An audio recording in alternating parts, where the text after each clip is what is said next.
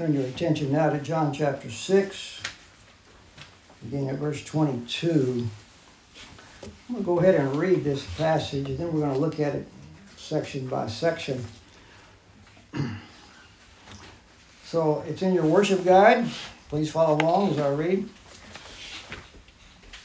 On the next day, now remember, in the early part of the chapter, which we looked at last week, Jesus had fed the 5,000 on the mountainside with their families, with a few loaves of bread and fish.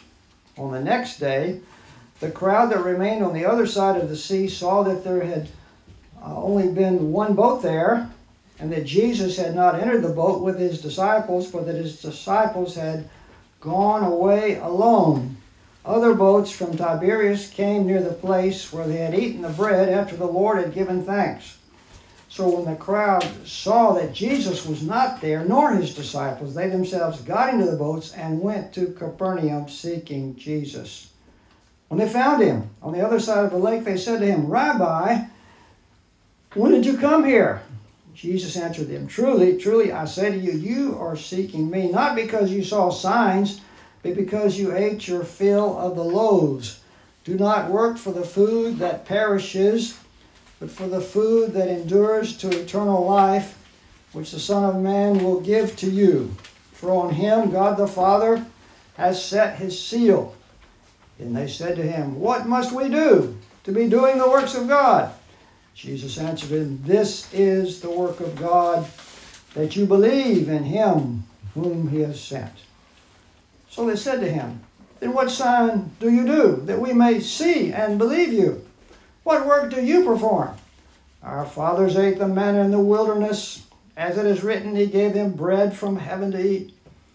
Jesus then said to them, "Truly, truly, I say to you, it was not Moses who gave you the bread from heaven, but my Father gives you the true bread from heaven. For the bread of God is he who comes down from heaven and gives life to the world." Then they said to him, "Sir, give us this bread always." Jesus said to them, "I am the bread of life.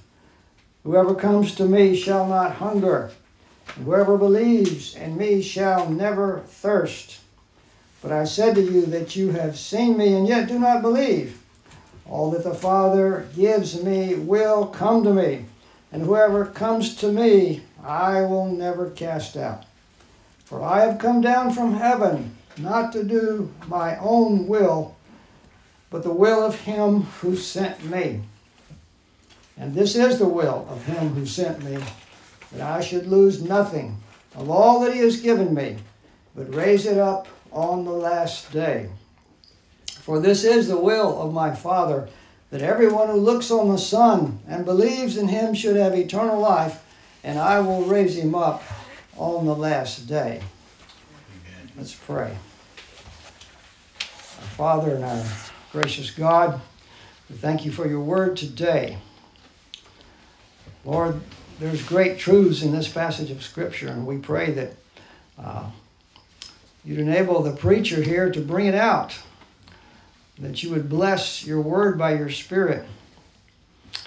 So we look to you for your blessing upon the reading and the preaching of your holy word today. Through Christ our Lord, we pray. Amen. Here's the main idea of this passage today. Jesus is the true bread from heaven who gives eternal life to those who believe in him. Again, Jesus is the true bread from heaven who gives eternal life to those who believe in him. Let's go back in history for a few minutes. Some 2,000 years ago, on the eastern side of the Lake of Galilee, up on the side of a mountain, Jesus of Nazareth fed 5,000 men along with their families with only 5 loaves of bread and 2 fish. Everyone was well fed. There were even 12 baskets of leftovers. Now, we read about this last Sunday, the first 15 verses of John chapter 6. This was indeed a great miracle. It was an unheard of miracle. How do you explain something like this happening? Well, let's remember what Wayne taught us a few weeks ago, that you have to go back to the prologue of John. because that sets the tone and the content of everything that follows. In verse 18 of John chapter 1, we see that Jesus, the Son of God, became flesh, and he dwelt among men. And when he came among us, many signs and miracles were revealed through his ministry that confirm clearly that he is the very Son of God whom the Father sent from heaven. In the prologue, chapter 1, verse 3, the scripture says regarding the Word, Jesus, all things were made through him. Without him, nothing that was made has been made. So Jesus Christ, to put it plainly, another way, he's the creator of all things. He's the agent of God's creative work. He created the universe, the earth, all the plants, including the wheat that grows on the hillsides from which bread was made in ancient Palestine. He did all this by the word of his power, by his command. If we remember this, it should not be too surprising to us that he was able to feed 5,000 men and their families because he was God incarnate. God in the flesh had no less power than when he spoke the universe into existence. Now, not everyone believes that Jesus did a miracle that day. Some liberal so-called scholars say that what really happened is that boy set an example for everybody else there. He shared his lunch and everybody else shared their lunch, and so everybody got to eat. Well, that's not what happened. There was a great miracle that happened. It was a great testimony to who Jesus was. He was a man, yes, but more than a man, he was also God. He became man without losing 1 ounce of his deity. What makes God to be God was not in any way lost when Jesus became a man. The feeding of the 5,000 with their families was a clear sign of who he was. Who else has ever done this in the history of the world? The people there, the pious Jews who knew the texts of Scripture, recognized this. And they said in John 6:14, this is indeed the prophet who was or who is to come into the world. They recognized what had happened. He had to be the prophet that Moses was talking about. Well, we think that probably these barley loaves, these loaves were made out of barley. Now, the word bread is a key word in this passage. If you look through here, these 18 or so verses, you see the word bread or its synonyms such as food or manna mentioned 10 different times. So it's a very significant theme of this passage. Well, bread has been called the staple of life. In many cultures, such as the Jewish culture of Jesus' day, it was what most people used for basic survival, especially poor people. You remember the Lord's Prayer, give us this day our daily bread. Daily bread was the sustenance of most of the people. Now, this bread was most likely whole grain bread. It was much healthier than some types of bread that we use today, the refined white flour sandwich bread like Ms. Baird's sandwich bread. No, it was whole wheat bread, healthy. So this kind of nutritious bread, such as these barley loaves, the poor people used barley because it was cheaper than wheat, was healthy food. So the people that ate that day were fed a healthy meal. It was not junk food. And so they're able to continue their destination. Remember, it was the Passover season of the year, so probably many of them were on their way to Jerusalem to celebrate the great feast. So we'll take up our text today at verse 22. And let me read that 3 or 4 verses again to refresh our memory. On the next day, this is the day after the feeding, the crowd that remained on the other side of the sea, this is on the eastern side, saw there's only one boat there. Jesus had not entered the boat. His disciples had gone away alone. So there were other boats around there. And so when they saw that Jesus and the disciples had left, they got into the boats and they went to the other side, to Capernaum. Now, what were these boats? Probably some kind of taxis, you know. I'll take you across for so much money. So, okay, hop in, you know, and they would go across. Now, it was 8 miles across. 13 miles length, 8 miles across the Lake of Galilee. So, Jesus went back to the western side to the Capernaum. Capernaum was on the northwest shore of the Lake of Galilee. Well, when they found Jesus, it says in verse 25, they said to him, "Rabbi, when did you come here?" Jesus didn't answer their question, but he says this, "Truly, truly, I say to you, you're seeking me, not because you saw signs, but because you ate your fill of the loaves. Do not work for the food that perishes, but for the food that endures to eternal life." First thing I want us to see about this passage today is to look at what I'm calling the bread chasers. Okay, the bread chasers.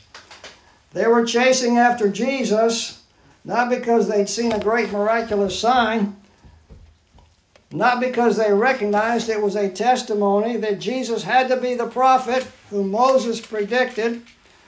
They were not following him because they recognized him as the promised Messiah, but because he had fed them a great feast on the mountainside, and they wanted a repeat performance. Jesus recognized their motivation. They were bread chasers, not Messiah worshipers. You know, today we have so-called ambulance chasers. Those are lawyers who hang around seeing somebody that gets in a wreck or hearing about it, and they'll go and talk to them and say, "Come on, let's go to court. Let's sue that person who hit you so he can make some money." So he's chasing people, these lawyers, to try to make money. Well, they have selfish motivation like these people on that day. These bread chasers were looking for a free meal. Another feast like they'd had on the mountainside, on the other side of the lake. Their lives were focused on material things. They wanted their bellies full of food, not their hearts and minds filled with spiritual truth, with communion and fellowship with God. How many are like that today? But here's Jesus' advice to them. Actually, it's more than advice. It's a command since he's the Son of God. He says, "Do not work for the food that perishes, but for the food that endures to eternal life." So many people today are working for the food that perishes. Their lives are consumed with perishable things, with money and possessions and food and drink and pleasures. Even yesterday I read of a prominent lady executive of a corporation, a big international corporation, and she said this, "I spend my money on wine, food, and travel." So many people in our world, if they could afford it, if they could do it, they would do the same thing. They would like to have enough money to spend it on wine and food and travel. But what does Jesus say? He says those are things that perish. Don't let the perishable things consume your lives. Paul had something to say about this. He said in Ephesians chapter 2, "Among whom we also once lived in the passions of our flesh, carrying out the desires of the body and the mind." Well, these people were concerned only about their bodies, about eating another big meal. Jesus says to them, don't do that. That is a dead-end street. It may get you somewhere in this life, but it won't get you anywhere in the life to come. Instead, work for something else. He says, work for the food that endures to eternal life, which the Son of Man will give to you. So let's consider another theme that Jesus brings in here. Not bread chasers, but bread receivers. And we're talking about a different kind of bread here. He says, work for the food that endures to eternal life that the Son of Man will give to you. Jesus is saying, you're pursuing the wrong things. You're pursuing bread for your stomachs. But you need to pursue something of a totally different nature. You need to pursue food that endures to eternal life. Not perishable food. Even bread will perish. If you leave it out, even in the refrigerator, it will develop a green mold. It will begin to have a pungent odor. It will rot. It will perish. So why spend your life and energy on something like that that is perishable? There's a better food, a better bread. It's the food that endures to eternal life. Don't you want to have eternal life? He would say to those people and to all of us today,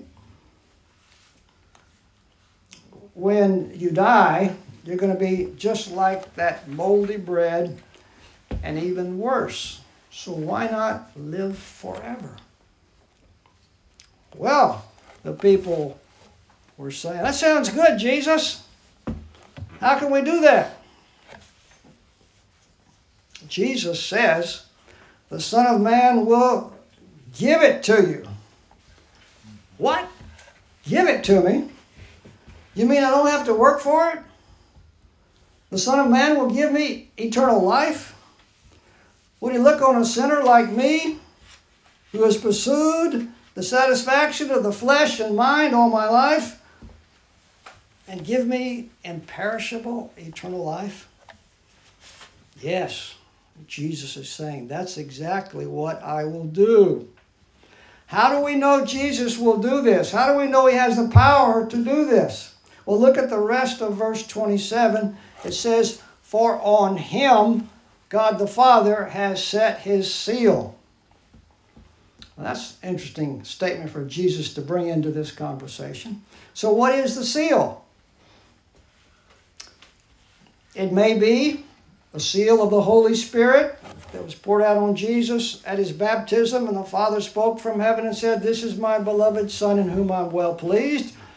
Likewise, it could be a reference to the Mount of Transfiguration when the Father spoke from heaven and said, this is my beloved Son with whom I'm well pleased. Listen to him.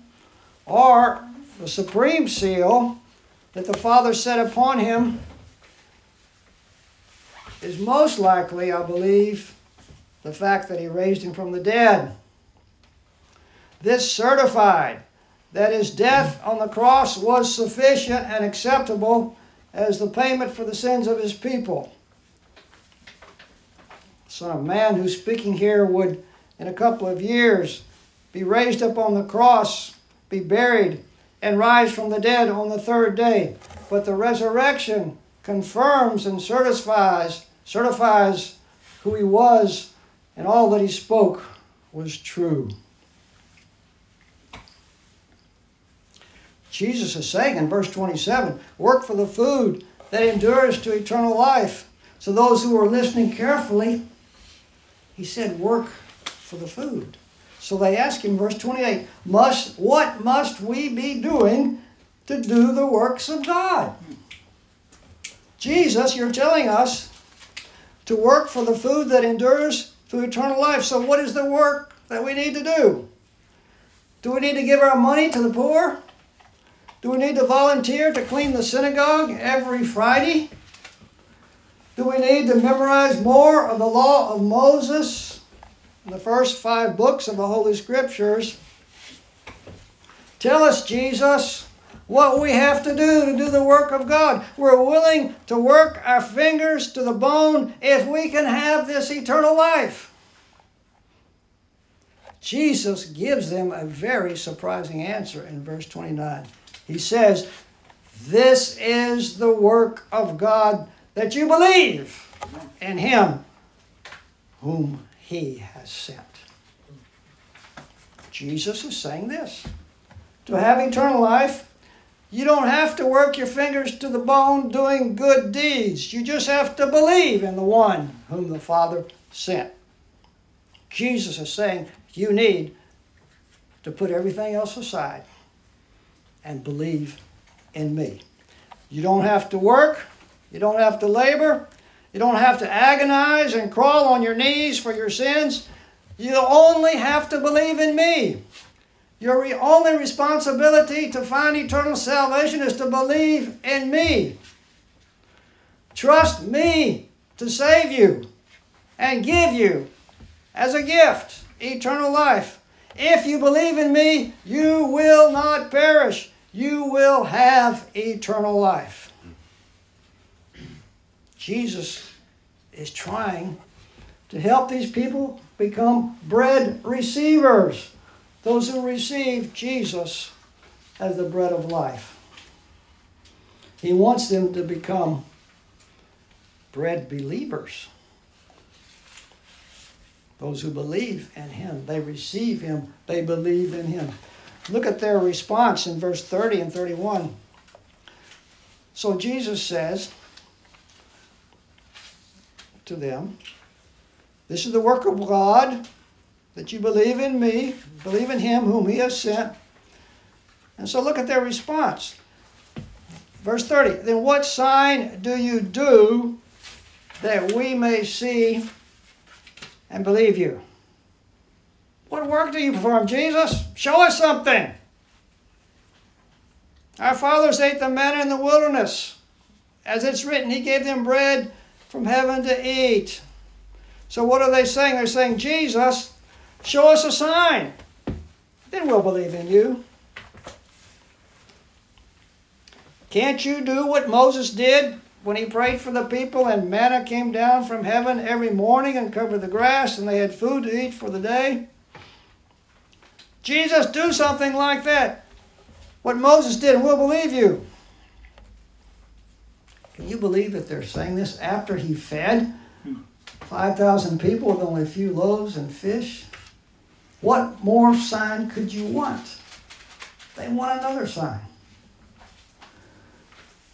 Jesus' response in verse 32 is, "Truly, truly, I say to you, it was not Moses who gave you the bread from heaven." It wasn't really Moses that did it, right? "But my Father gives you the true bread from heaven.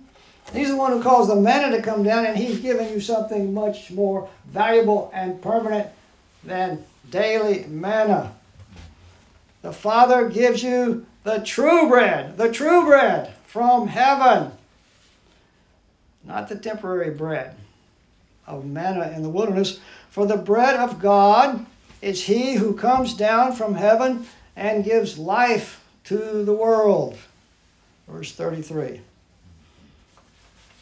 So Jesus had to correct them there. To give credit to God, not to Moses.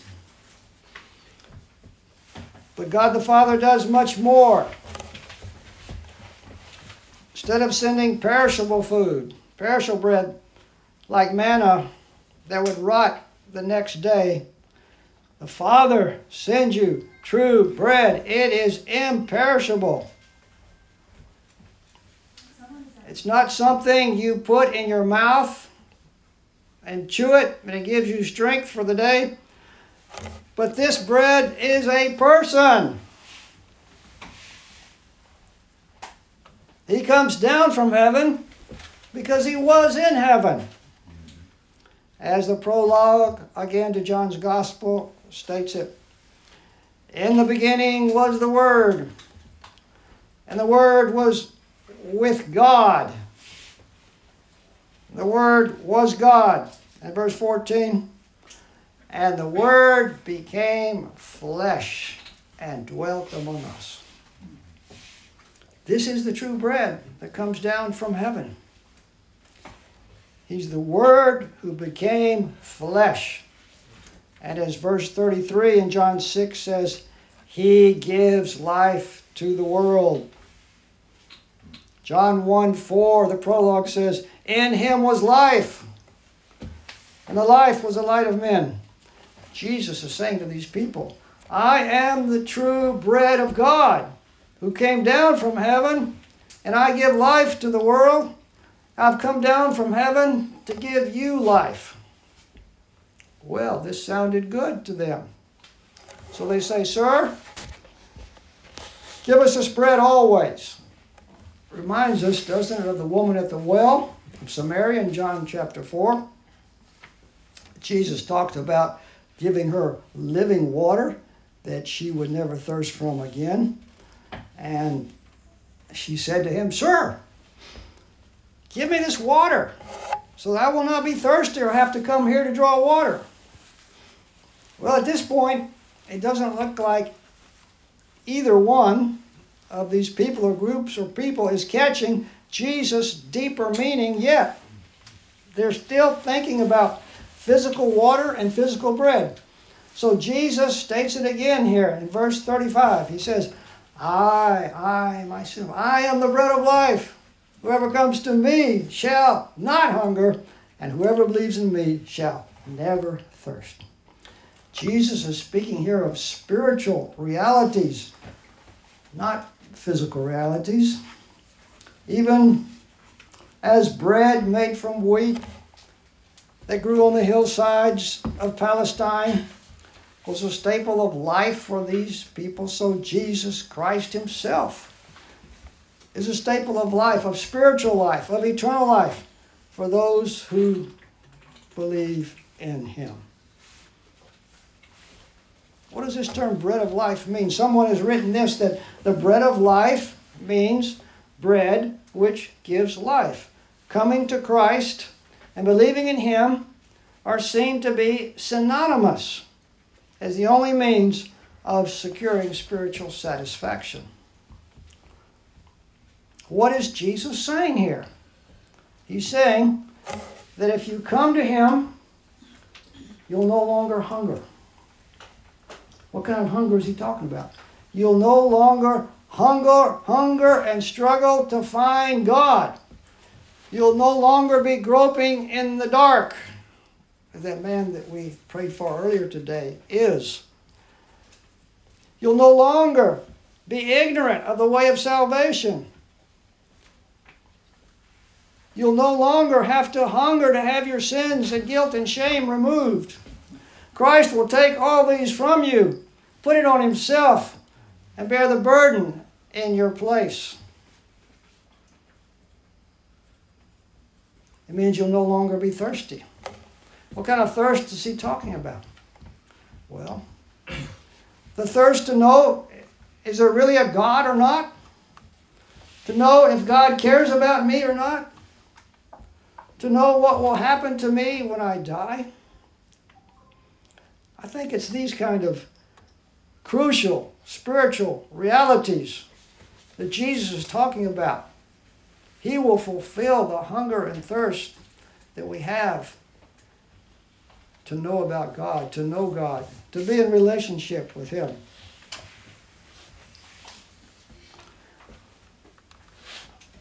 He's saying here that the bread of life, Jesus, meets the deepest longings we have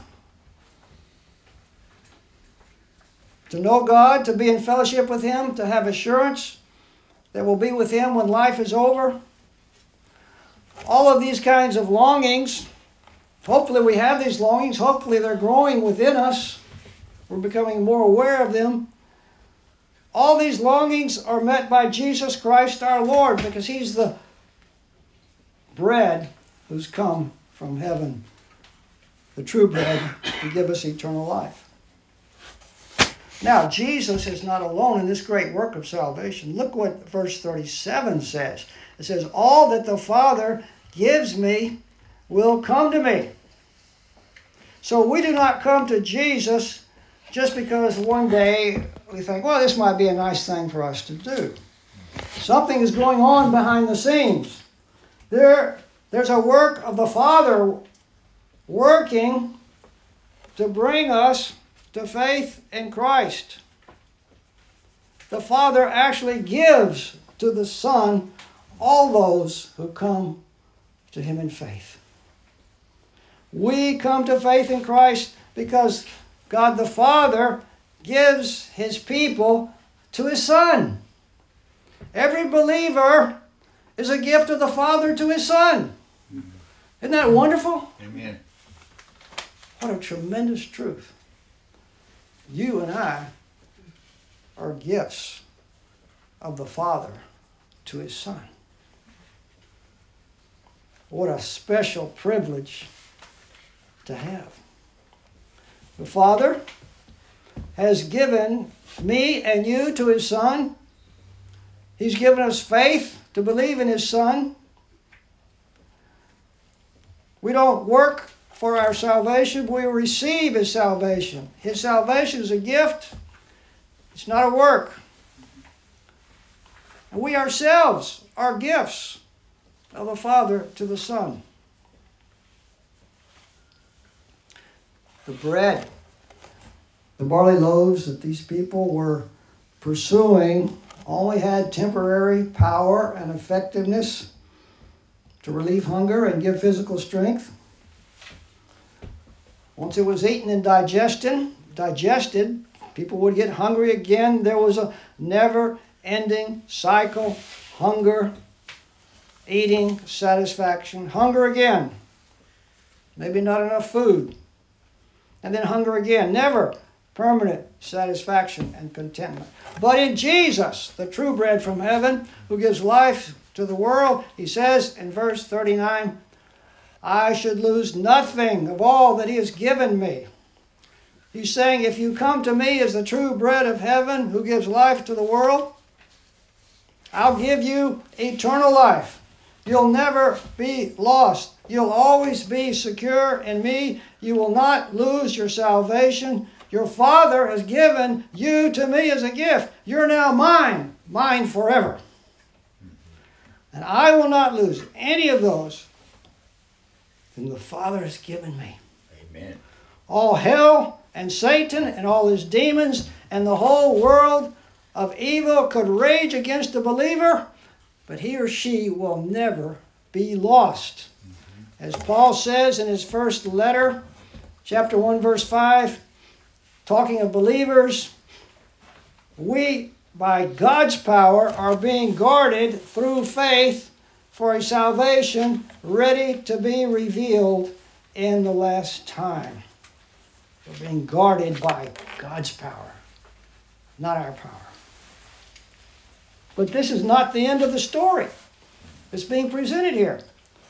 Look what the final destiny of the believer is. These people who had been chasing Jesus around the lake only for daily bread, the next meal on their minds, but something happens. They meet the very Son of God, and He begins to reveal new realities to them and change their thinking. He casts their minds towards the future, toward the end of human history. And look what He says in verse 40. For this is the will of my Father, that everyone who looks to the Son and believes in Him should have eternal life, and I will raise him up on the last day. Here we see again, the Father and the Son are at work in the salvation of the believer. It's the Father's will that everyone who looks on His Son, believes in Him, should have eternal life. That means that my spirit, my soul will live forever, right? Yes, that's true, but that's only part of the truth. My body and your body will live also. Listen to 1 Corinthians 6:14. God raised the Lord, that is Jesus, and will raise us up by His power. Amen. Jesus is the first fruits of all that will follow. In John 11, Jesus said to his friend. He said to her, I am the resurrection and the life. Whoever believes in me, though he die, yet shall he live. 1 Thessalonians 4, verse 16, for the Lord himself will descend from heaven with a cry of command, with the voice of an archangel, and the sound of the trumpet of God, and the dead in Christ will rise first. Then we who are alive, who are left, will be caught up together with them in the clouds to meet the Lord in the air, and so we will always be with the Lord. Jesus is saying here that he will raise us up, those of us who believe in him. Paul goes on to write in 1 Corinthians 15, verse 51. He says, behold, I tell you a mystery. We shall not all sleep, that is, not all die, but we shall all be changed in a moment, in the twinkling of an eye, at the last trumpet. For the trumpet will sound, and the dead will be raised imperishable, and we shall be changed. For this perishable body must put on the imperishable, and this mortal body must put on immortality. So these people were on their way to the great feast at Jerusalem. They heard that there was the prophet from Nazareth in the area. So they went to see him, and they found him. And they went up on the mountainside, and they spent the day listening to him teaching. He was feeding their minds and hearts with teachings they'd never heard of. And then to top it all off, he looked up to heaven, he prayed a prayer, and began to distribute a small amount of food until everyone was fed and full. And the day ended, and the disciples and Jesus left. The next day, they got in their boats and they went to the other side, and they thought, let's get in on another feast. And they found Jesus. They did get in on a feast, but it wasn't a feast of physical food to fill their stomachs. They were taught divine truths about salvation from the lips of the Son of Man. The prophet Moses spoke of the long-awaited Messiah. They got a lot more than they bargained for. So what have we seen today? We've seen that Jesus Christ is the true bread from heaven who gives eternal life to all who believe in him. We've looked at the bread chasers, and we considered the bread receivers, those who received Christ, and the bread believers, those who believe in Christ. You see, pursuits for the things of this world only give temporary satisfaction, even if they give that.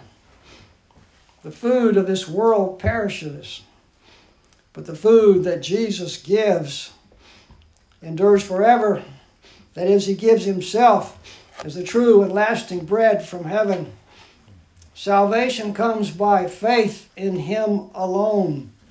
He's the Father's gift to those who come to him. Christ will never turn away those who come to him in sincere faith. And all who come to him will never be lost. Belief in Christ leads not just to the satisfaction of a single meal for the body, but belief in him brings eternal life for the whole man, body, soul, and spirit. Christ will raise up every believer on the last day. Let's pray. Dear Father, we thank you for the Lord Jesus Christ, the true bread from heaven. If a man or woman believes in him, we receive eternal life. We thank you, our God, that he's the mighty Son of God. To feed upon him, to believe in him, is to receive life to the full, permanent, eternal life, life that will never be lost. And we shall be raised up on the last day when Christ returns. We give you thanks. In Jesus' name we pray. Amen.